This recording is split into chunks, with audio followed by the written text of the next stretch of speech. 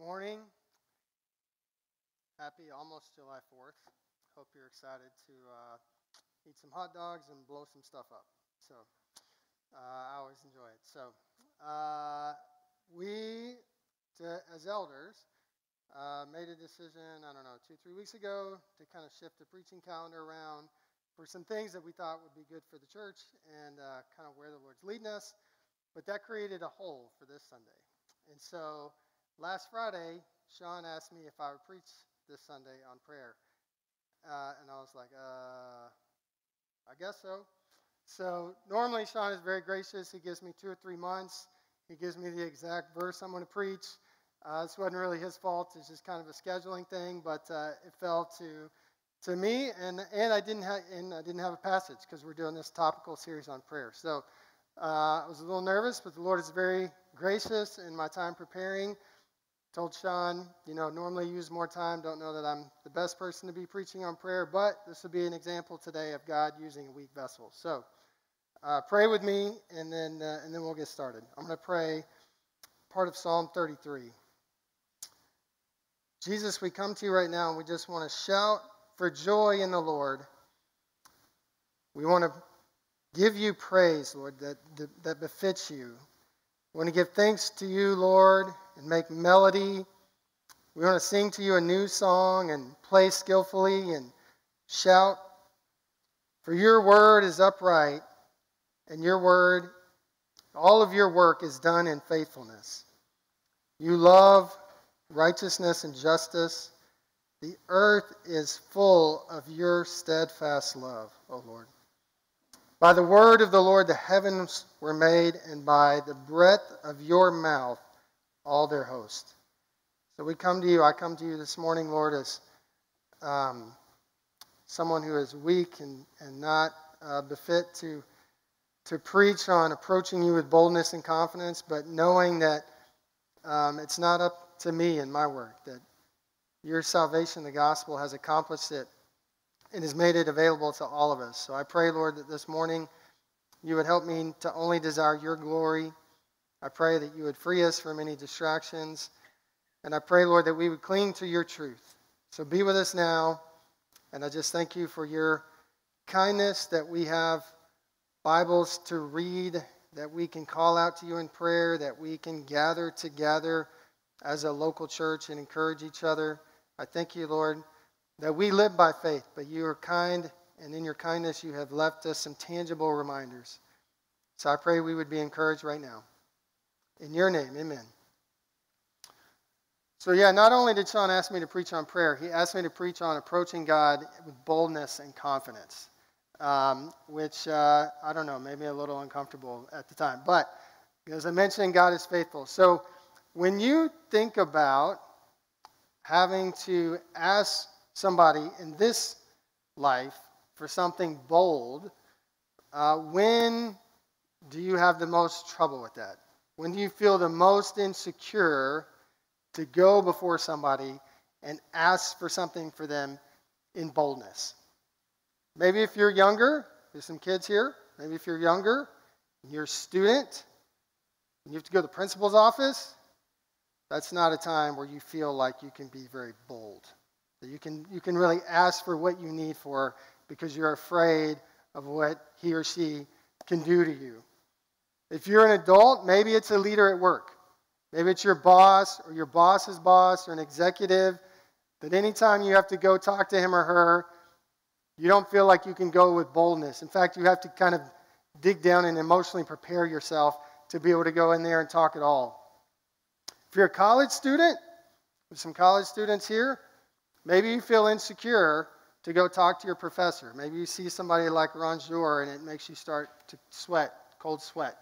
Or you see the dean at the college and you think, I can't approach him or her. If you are a survivor of trauma, it might be the parent or the friend or the former spouse or former boyfriend or girlfriend that when you think about having to interact with that person, it makes your blood run cold.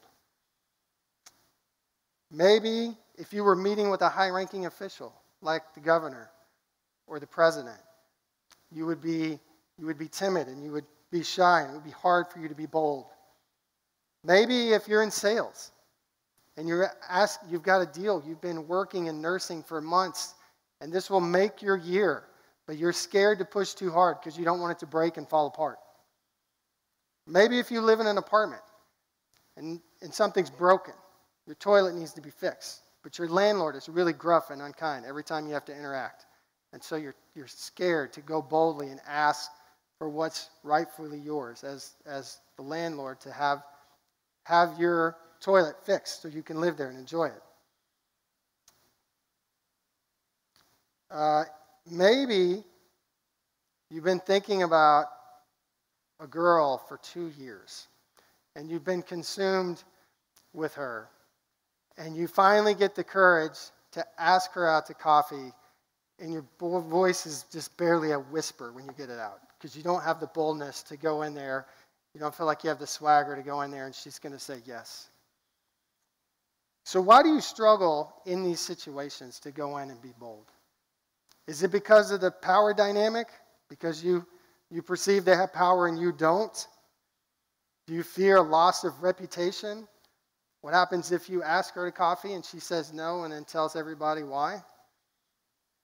Do you fear retribution from other people? Do you fear to ask for something or bring something up because they may use it against you? Does the power disparity make you uncomfortable? Or do you fear that you might have a relationship that you actually lose? So, let's turn it around. What are the situations where you know you can walk in?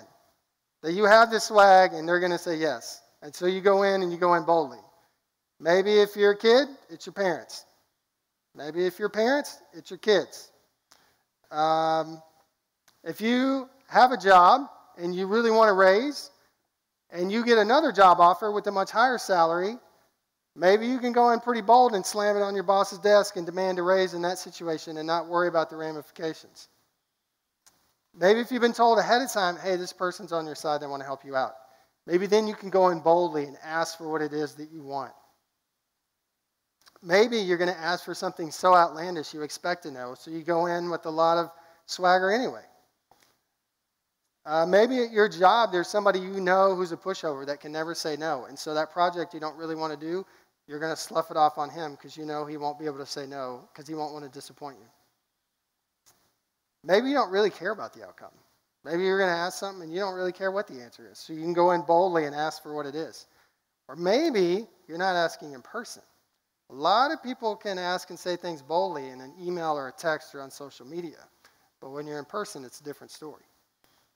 So why in those situations do you feel like you can go in with boldness? Do you feel like you now have the power disparity, that it's tilted in your favor? Do you feel like you have nothing to lose, so you don't really care? Do you feel like the person will love you no matter what? And so that's why you can go to them with boldness, because you know that they're going to accept you and they'll continue the relationship. Or maybe you don't care about the other person, you're only thinking about yourself. And when you think about somebody asking boldly, what do you picture? Right? A lot of people watch TV, watch movies. Maybe when you think about somebody coming in and asking boldly, you picture kind of like a broad-chested, deep-voiced, bearded guy coming in and commanding his respect that's going to get a response, right? Or maybe you picture somebody who's really smooth-talking and they have like a golden tongue and you know they're going to always know the right things to say to push the buttons to get it done, right? Or maybe you picture someone in authority. So they're bold because they know people have to do what they say. I think it's helpful for me to think through all of these various situations and why sometimes we feel timid, why sometimes we feel bold. Sometimes it's good reasons, like we know the person's going to love us no matter what. Sometimes it's bad reasons, like we know we're the one in power and people have to do what we say. So I think it's helpful to think through us in a fallen world. But what about when we go to God? What about when we go to the creator of the universe? When we go to him in brokenness, how can we go in boldness and confidence? We want to look at 4 passages that I think will help us. So we're going to look at passages from Galatians 4. So be ready. Just like have your phone up, be ready to scroll, or if you got your Bible, you got a physical Bible, be ready to flip. We're not going to be in one spot today. So I want us to see that we can go to God with confidence and we can ask him boldly because we're accepted by God and adopted into his family. So we're sealed. We're permanently part of him. Our Savior can sympathize with us in every way. So we're going to look at Hebrews 4:14 to 16. And we're going to see that he's willing to hear us. God grants us access to himself. We're going to look at Hebrews 10:19 to 23. 2 places in Hebrews. Hebrews is probably my favorite book in the whole Bible. I know for a lot of people it's Ephesians or Romans or Psalms, but the Lord has used Hebrews in my life probably as much or more than any other book to help bring me along. And then finally, we're going to look at not only does he grant us access, that's important, but can he do anything about it? He has the power to change hearts, circumstances, and desires. And we're going to look at Job 38, which is a section where Job's just gone through a terrible time in his life, a very hard time. And then he has these terrible friends that show up and kind of heap insults on him in his hard time. And then God shows up and rebukes everyone. And this is Job 38 is part of the section where God is rebuking Job and reminding Job of how powerful he is and who he is. So we're going to look at those. So go to Galatians 4. If you're newer to the Bible, that's kind of near the end of the Bible. So we're going to go to Galatians 4, chapter 4, verses 3 through 7. So this is what it says. This is Paul speaking to the church in Galatia. So he said, in the same way, and essentially point 1 is the gospel. Just want to make sure we understand the gospel, who we are in God. That's why we can even go to him. So this is a good summary here. He says, in the same way, we also, when we were children, that means children born into the world before we were regenerated, in the same way, we also, when we were children, were enslaved to the elementary principles of the world. We were enslaved to sin, the ways of the world. But when the fullness of time had come, God sent forth his Son, born of a woman, born under the law, so born the same way we were born, under the law, to redeem those who are under the law, that's us, so that we might receive adoption as sons and daughters. And because you are sons, or sons and daughters, God has sent the Spirit of his Son into our hearts, crying, Abba, Father. That term Abba is a term meaning affection. We don't have a great translation for it in English, but it's kind of like daddy, but it means more than that. So you are no longer a slave, but a son. And if you're a son, what does that mean? You're an heir of God. You have become part of God's eternal kingdom. So the first thing we need to remember when we're going to go to God is why do we even get to go to him? Because we're adopted into his family. We're accepted by God. So we're now his children because of the work of Jesus. So Jesus fulfilled the plan that God the Father, God the Son, and God the Spirit had made from the beginning of time to open up salvation for anyone who believes and confesses in Jesus.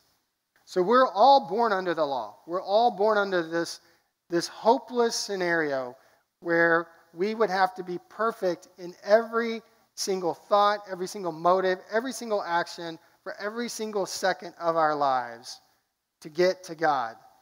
If you've been alive at any time at all, you realize how hopeless that is. If you've read anything about human history, you realize how depraved and hopeless that we are.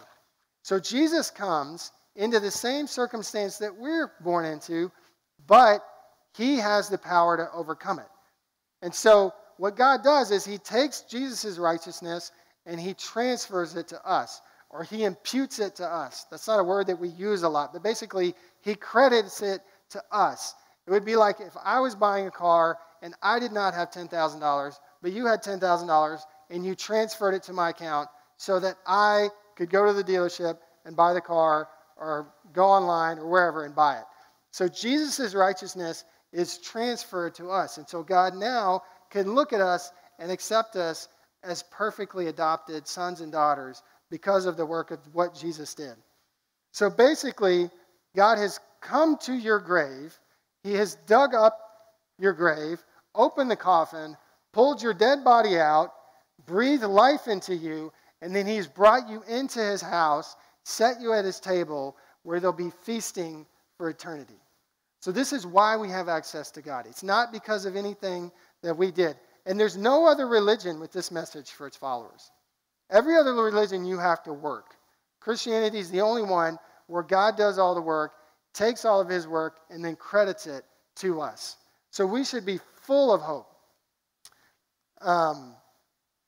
Now, not only does God save us, but he brings us into his family. Now, for some of you, you had a good family growing up. You have good memories of family vacations, family dinners, getting instruction from your parents, getting help with homework. But for some of us, that's not the family that we remember. So we have to be careful when we go to the scripture that we don't import those thoughts about family onto who God is. We need to go to the scripture, and we need to spend time in the scripture to make sure we understand God's description of who he says he is and what it means to be a part of his family. So you may have grown up in a family where there was abuse. That's not how God treats his children. You may have grown up in a family where you were abandoned. God comes to you in your abandonment and says, I love you, and he brings you into his family. You may have grown up in a family that valued high achievement, and that's how you were accepted and celebrated, is when you achieved high levels of things. God comes and says, you don't have to achieve anything. In fact, you can't achieve anything. I've achieved it, and I'm going to let you join in the celebration of what I've achieved. So that's how he comes to us. He's very warm. He's very understanding. And so you can come as a kid, should come to their parent. You can come with joy. You can come with love. You can come with enthusiasm. You can come with hope. It doesn't matter how many times I say, I'm not going to the pool, that I still get asked, can we go to the pool, especially on days like today when it's hot. Why? Because they know that I love them. In worst case scenario, I say no. And sometimes, like yesterday, I go to the pool. And then we have a good time in the pool, and hopefully nobody gets sunburned. So when we come to God, there's a dependence and a warmth that's offered through God. And so we need to remember that. That's why he's adopted us into his family. He didn't adopt us into his family to be distant and cold. He adopted us so that we would join in the celebration with him. He's the creator of love and affection, and he's given you unfettered access to himself. So that's number one. We need to remember that we're part of his family. We're adopted in as sons and daughters. Number two, if you want to flip to Hebrews, it's a little past Galatians. We're going to go to chapter 4, verses 14 to 16. And we need to remember that we have a Savior, we have a God who can sympathize with us in every way. This is what the author of Hebrews says. Picking up in verse 14. Hopefully you've had time to scroll there, flip there. Since then we have a great high priest, it's talking of Jesus, who passed through the heavens, Jesus, the Son of God. Let us hold fast to our confession. For we do not have a high priest who is unable to sympathize with our weaknesses, but one who in every respect has been tempted as we are, yet without sin. Let us then, with confidence, draw near to the throne of grace, that we may receive mercy and find grace to help in time of need. So there's a few things I want to point out from this passage. One is that we need to cling to Jesus. That's the first one. Now, about a month ago, a little more than that, Katie Beth, my oldest, and I went to Carowinds. I hadn't been to a theme park since like early to mid-20s. So body works a little bit differently now. But we went, and they have a lot of big, fast roller coasters there. And we rode them all, and we rode a lot of them multiple times. And so we went, we dropped, we went forward, we went backward, we went upside down, we did the loops, we turned every direction. We did it all. And on the really big roller coasters, they take your picture. And then when you walk out, you walk through this area where they have all these screens with everybody's picture. And so that's one of the best parts of the ride, honestly, because I don't know if this is a new phenomenon. I don't remember anybody when I went to theme parks passing out. The roller coasters are probably faster now, but it seemed like half the people passed out. It wasn't that many, but you would see pictures of some people like just totally limp. A lot of people in the group we were with passed out. One guy passed out so hard, the guy next to him was slapping him as hard as he could on the chest, just trying to get him awake. But when you go through, you see some people have their arms up, and they're yelling, and they're laughing. Some people are passed out, but some people are white-knuckling, and they have a look of sheer terror on their face. And the look on their face says, if I let go of this roller coaster, I am going to die. Okay? This is what the writer of Hebrews is talking about. When it says, let us hold fast to our confession, he is saying, cling to Jesus as if you think you are going to die. Because without him, you will die. Not just a physical death, but an eternal death.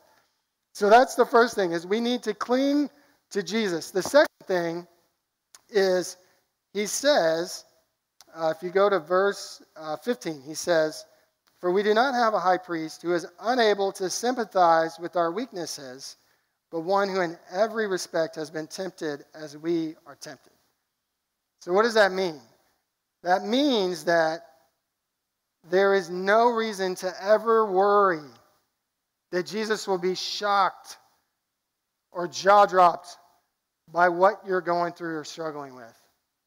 There is no reason to ever be concerned that you're going to come in and you're going to dump your stuff on him, and he's going to say, I haven't seen this one before. This is not what I was expecting. I'm going to need a minute. Let me search Reddit, see if I can find something. Maybe it gives me an idea what you're talking about here. That's not how Jesus works. He's not only seen everything, he's experienced the temptation from everything.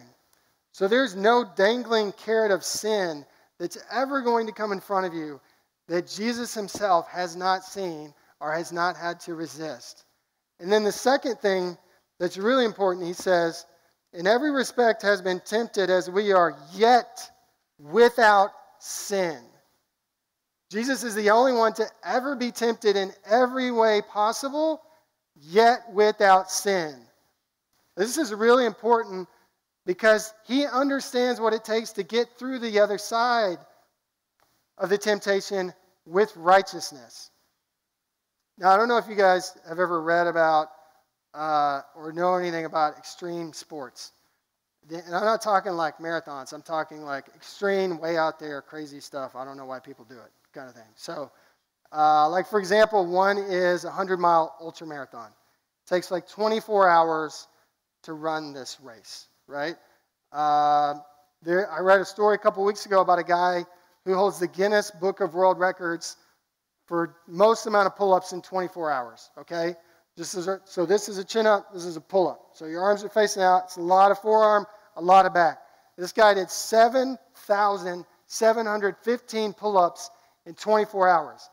I bet we could add up all the pull-ups we have done in this room in our lifetime, and it's probably less than 7,715. I don't have a lot to contribute. I'm guessing a lot of you others don't either. 24 hours, this guy did 7,715 pull-ups. There's a guy, an Australian guy, just set the record for longest time holding a plank. 9 hours, 30 minutes, and 1 second holding a plank. I don't know if you've ever done a plank. Do a plank for 60 seconds. By about 40 seconds in, you'll be begging for a break. This guy held a plank for 9.5 hours. I don't know if he had a catheter in or what. Maybe he's sweating so bad, I can't imagine 9.5 hours of holding a plank. Now, these people are extreme, and they're the ones you want to talk to if you're going to try to tackle something. So if you're thinking you want to get into ultramarathon, you don't want to talk to the guy that ran the ultramarathon and dropped out at mile 33. I guess if you want to drop out at mile 33, you'll talk to that guy. But if you want to figure out how to finish a 24-hour, 100-mile race, you want to talk to somebody that's finished it. You want to talk to somebody that can tell you what to do when your mental faculties start to go. When you do these extreme races, sometimes people literally start to lose their mind. They forget who they are, or they forget periods of time in the race. It's crazy because, levels get so low. So that's the person you want to talk to tell you what to do when you start to lose your mental faculties. That's the person you want to talk to tell you how many calories you need to make sure you're consuming every hour so your body can keep going. That's also the person you want to talk to that can tell you how to take care of your feet so they hold up through the race. That's a big problem for people. So you want to talk to somebody who has gone through it and come out the other side. You don't want to talk to the person who gave it a shot and quit halfway in. This is what Jesus is. Oftentimes, I think we're tempted to go to him because we think we're going to shock him, he's not going to understand, or he's not going to be able to help us. He's the only one that can help us. He's the only one that was tempted by lust and didn't give in and defile his body.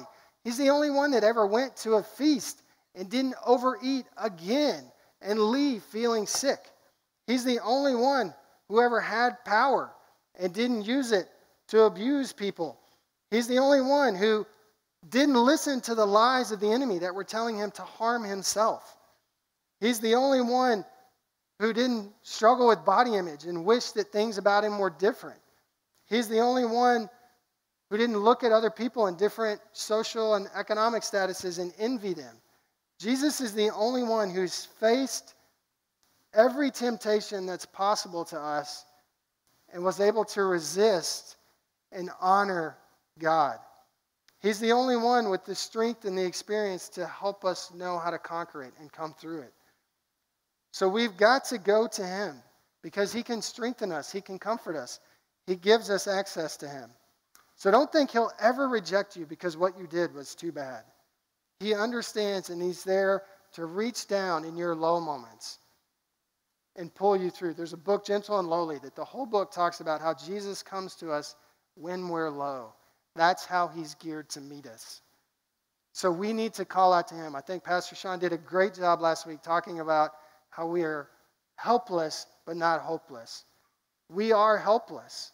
The reason we're not hopeless is because we have a high priest, we have a Savior who knows how to come through every situation and come out on the other side righteous. So go to him and let him pull you up. Don't try to pull yourself up. It will never work. So we have a Savior. We've been adopted by God into his family. We've been made his sons and daughters. We have a high priest. We have a Savior who can sympathize with us in every way and who knows how to come through every situation. And he's given us access to himself. So flip over to Hebrews 10. It's one of my favorite chapters in the whole Bible. Hebrews 10, and we're going to pick up in verse 19. It says, "Therefore, brothers, since we have confidence to enter the holy place by the blood of Jesus," or brothers and sisters, "by a new and living way that he opened for us through the curtain, that is, through his flesh, through his sacrifice. And since we have a great priest over the house of God." How do we know he's great? Because he can sympathize with us in every way and he can help us. "Let us draw near with a true heart in full assurance of faith, having our hearts sprinkled clean from an evil conscience and our bodies washed with pure water. Let us hold fast to the confession of our hope without wavering, for he who promised is faithful." So this idea of access may sound, especially if you've grown up in the South and you've been around Christian culture, may sound like second nature. In this time, in the ancient world, access to God was not anything that anybody took for granted. It doesn't matter the religion. If you were a pagan, Greek, or Roman, you would go to the temples and you would offer. I read a book earlier this year about Alexander the Great, who conquered most of the Middle East, even into India. Conquered this huge expanse of the world in like 12 years. It was amazing. But he would often go, after these great victories, to whatever temple was near, and he would offer a big sacrifice to these fake gods. And so there wasn't a sense of kind of direct access. So we take it for granted, but at the time that Hebrews in the New Testament was written, this is a pretty novel idea, because the only person who could go into the Holy of Holies was the high priest. That was the only person who really got to go into the presence of God before Jesus opened a way for all of us. And so God allows us into his presence. Verse 19 says, Therefore, brothers and sisters, we have confidence to enter the holy place. We can come into the holy place. That's where God is. Verse 22 says, let us draw near with a true heart and full assurance of faith. We have full assurance when we come to God. If you go back to Hebrews 4:16, where we were, it said, let us then with confidence draw near to the throne of grace. So we can come to the holy place where God dwells with confidence.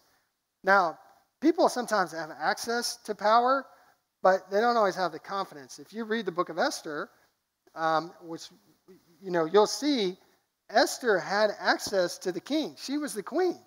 She could go into the throne room of the king. But if the king didn't like it or didn't want her there, he could kill her. So she had access to the king, but it wasn't unconditional. It wasn't certainly with any kind of security to be able to go.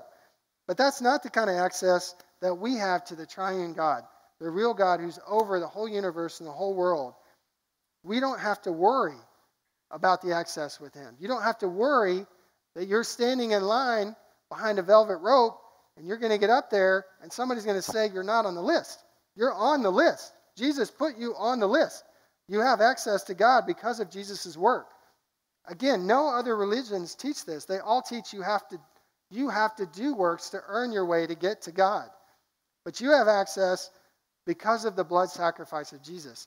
And because of who God is, you don't have to worry about going and he's on vacation. You don't have to worry about showing up and he's in a bad mood. You don't have to worry about waking him up, showing up when he's asleep and getting him up. You don't have to worry about him being exasperated with you coming again and again and again.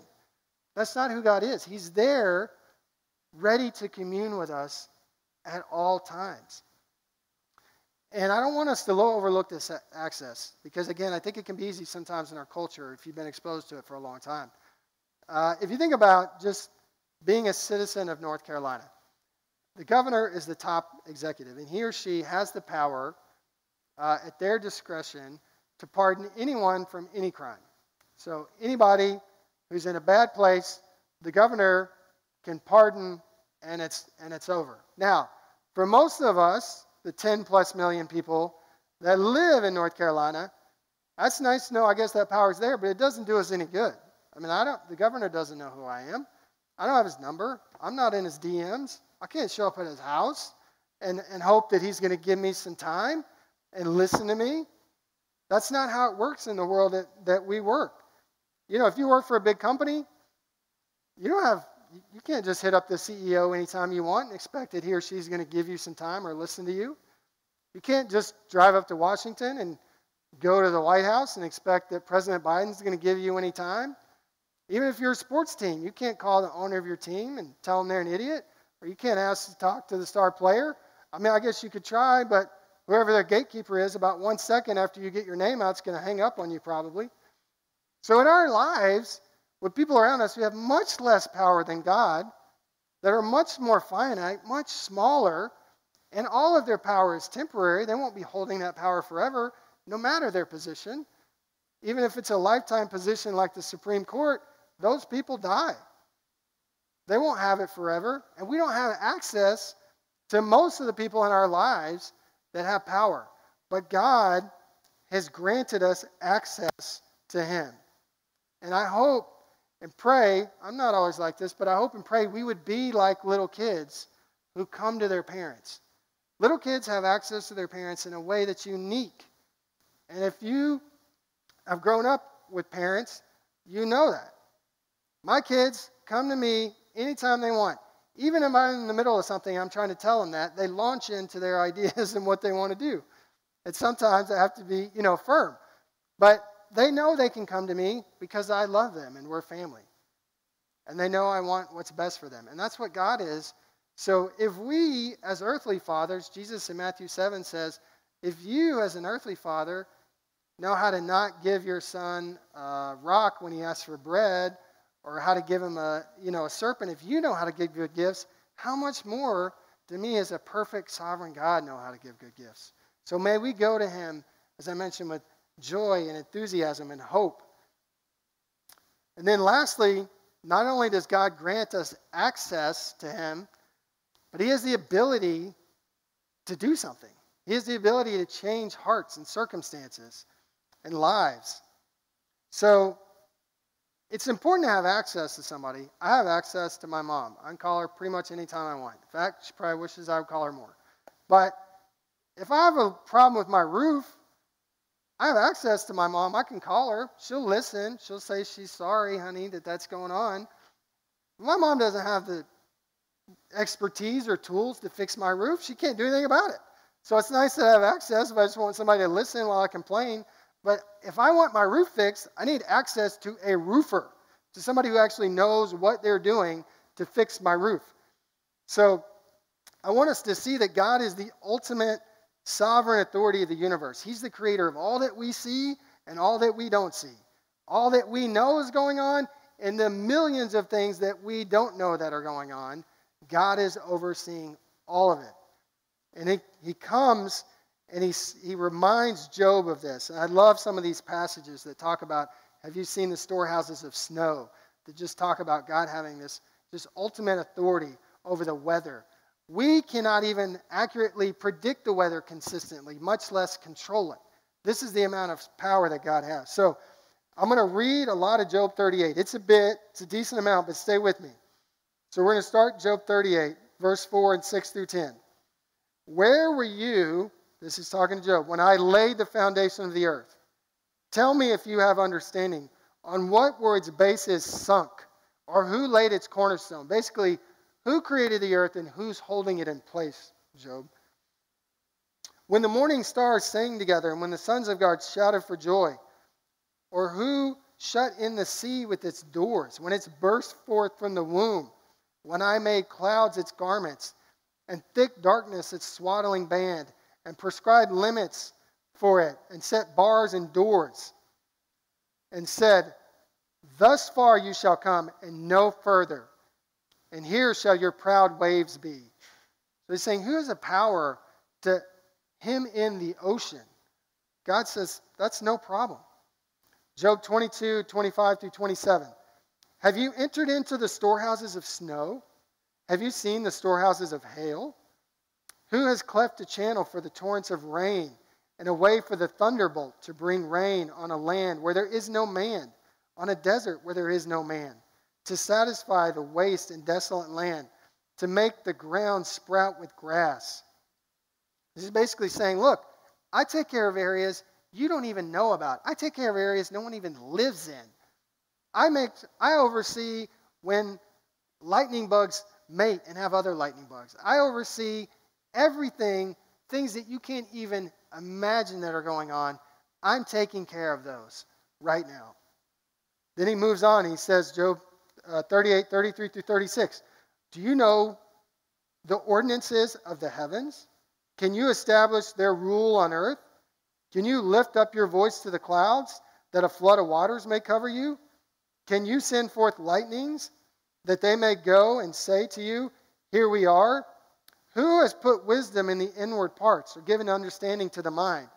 It reminds me of in Proverbs, God is the creator of wisdom. He's the creator of knowledge. Not only does he create things we see, he creates things we don't see. Who can instruct God? No one can instruct him. He has created knowledge and instruction. He's created the thing you would use to try to instruct him. And then verse 41, who provides for the raven its prey, when its young ones cry to the Lord for help and wander about for lack of food? It's this idea of all of creation pointing to God and needing to be sustained by God. God is this immense sovereign power, and he gives us access to himself, and he can do something about the things that are troubling us, that are burdening our hearts, that are tempting us. He's the ultimate authority and the ultimate provider. He provides us physically, food, shelter. More importantly, he provides us emotionally and spiritually. He's the ultimate comforter if you're feeling ashamed. He's the giver of grace. He can change your heart and remind you, no matter how much sin abounds, his grace abounds all the more. He can provide hope if you're feeling hopeless. He's the only one that can move people's hearts and circumstances to a new place. He's the only one that can open eyes and change lives. If you're feeling insecure, he can help remind you of your place, that you're an heir. You are a literal inheritance of the kingdom of God for eternity. You're not beyond his help or his hope.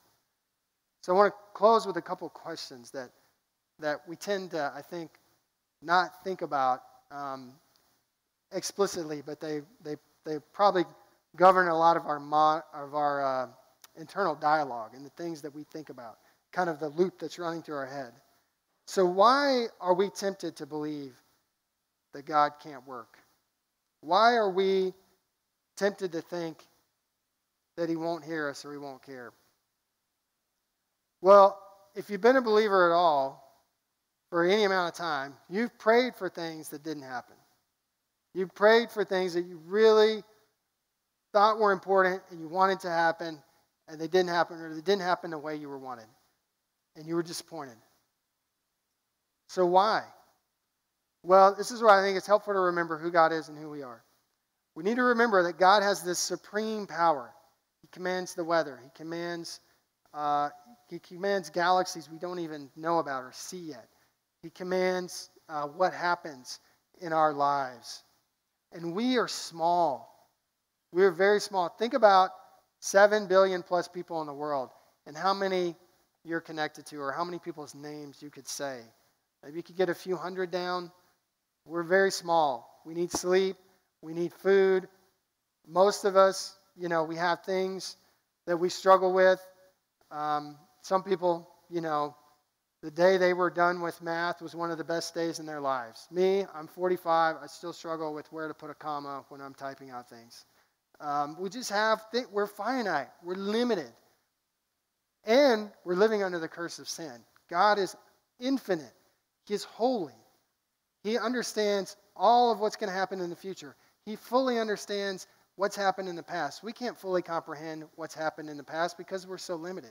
So it should make sense to us that there are going to be times when somebody who is over everything and understands everything about future, present, and past is going to have some better ideas and some better things he's working on than what we're praying about. So it's not that we should be disappointed. He can still use our prayers. The older I get, I feel like the more God uses my prayers sometimes to answer and do miraculous things like he did last week for Mercy's surgery. Sometimes at the end of what I'm praying for, I don't want it anymore because God's changed my heart. That was the reason that I needed to go to him and pray. So I don't have the ability to know what's happening all around me, much less in the whole world, not even in my own heart. So we need to understand that sometimes we're going to be out of step with God, and we can't always understand what he's doing, but he's working in ways that are better than we could ever imagine. And then the second thing, why are we tempted to believe? Where are you tempted to believe God can't work? For me, it's other people. I'm tempted to think that person would never turn to God. Or I prayed for that person so long, I guess they're hopeless. Why would I think that? If God's whole point of salvation is to come to people that are dead, to breathe life into their bodies, is one dead person any more dead than another dead person? If you're dead, you're dead. So why am I tempted to believe that God can't change somebody's heart? Because it's sinful. But let us go boldly to God, who is infinite and perfectly righteous, and pray in faith with confidence that he will bring about his kingdom. And I want to just close with this one concluding statement that hopefully bring it all together. How can you go to God with confidence and boldness? Well, when you know who God is, it's the first thing we looked at, that he made you part of his family, that he can understand everything you bring to him, that he wants to hear you, and he has the power to move and make change, that gives us confidence to go to God boldly. Amen? All right, let's pray. Jesus, I thank you for this time. I thank you for your faithfulness, that even in preparing for this, even in the middle of writing my sermon and walking out and yelling at my kids, that you are kind. That you are kind to forgive us, and you are kind to remind us I thank you, Jesus, that we don't have to depend on ourselves. I thank you, Lord, that we don't have to fear that something so bad could happen to us, or we could do something so terrible that you could not redeem us. So I pray, Lord, that joy and that affection and that warmth and that love of knowing that you've given us life, that you've sealed us, that you can help us in everything that we go through, Lord. I pray that it will push us to shout to you, push us to kneel and plead with you. I pray, Lord, that you will help us to be a people of prayer. And I pray even in those moments, Lord, when we don't know what to pray, that we'll call out to your Spirit for help. We thank you. I thank you for these people. I love them. I pray, Lord, that we would, even though we love each other imperfectly, I pray we would sharpen each other, we would encourage each other, we would edify each other. In your name, amen.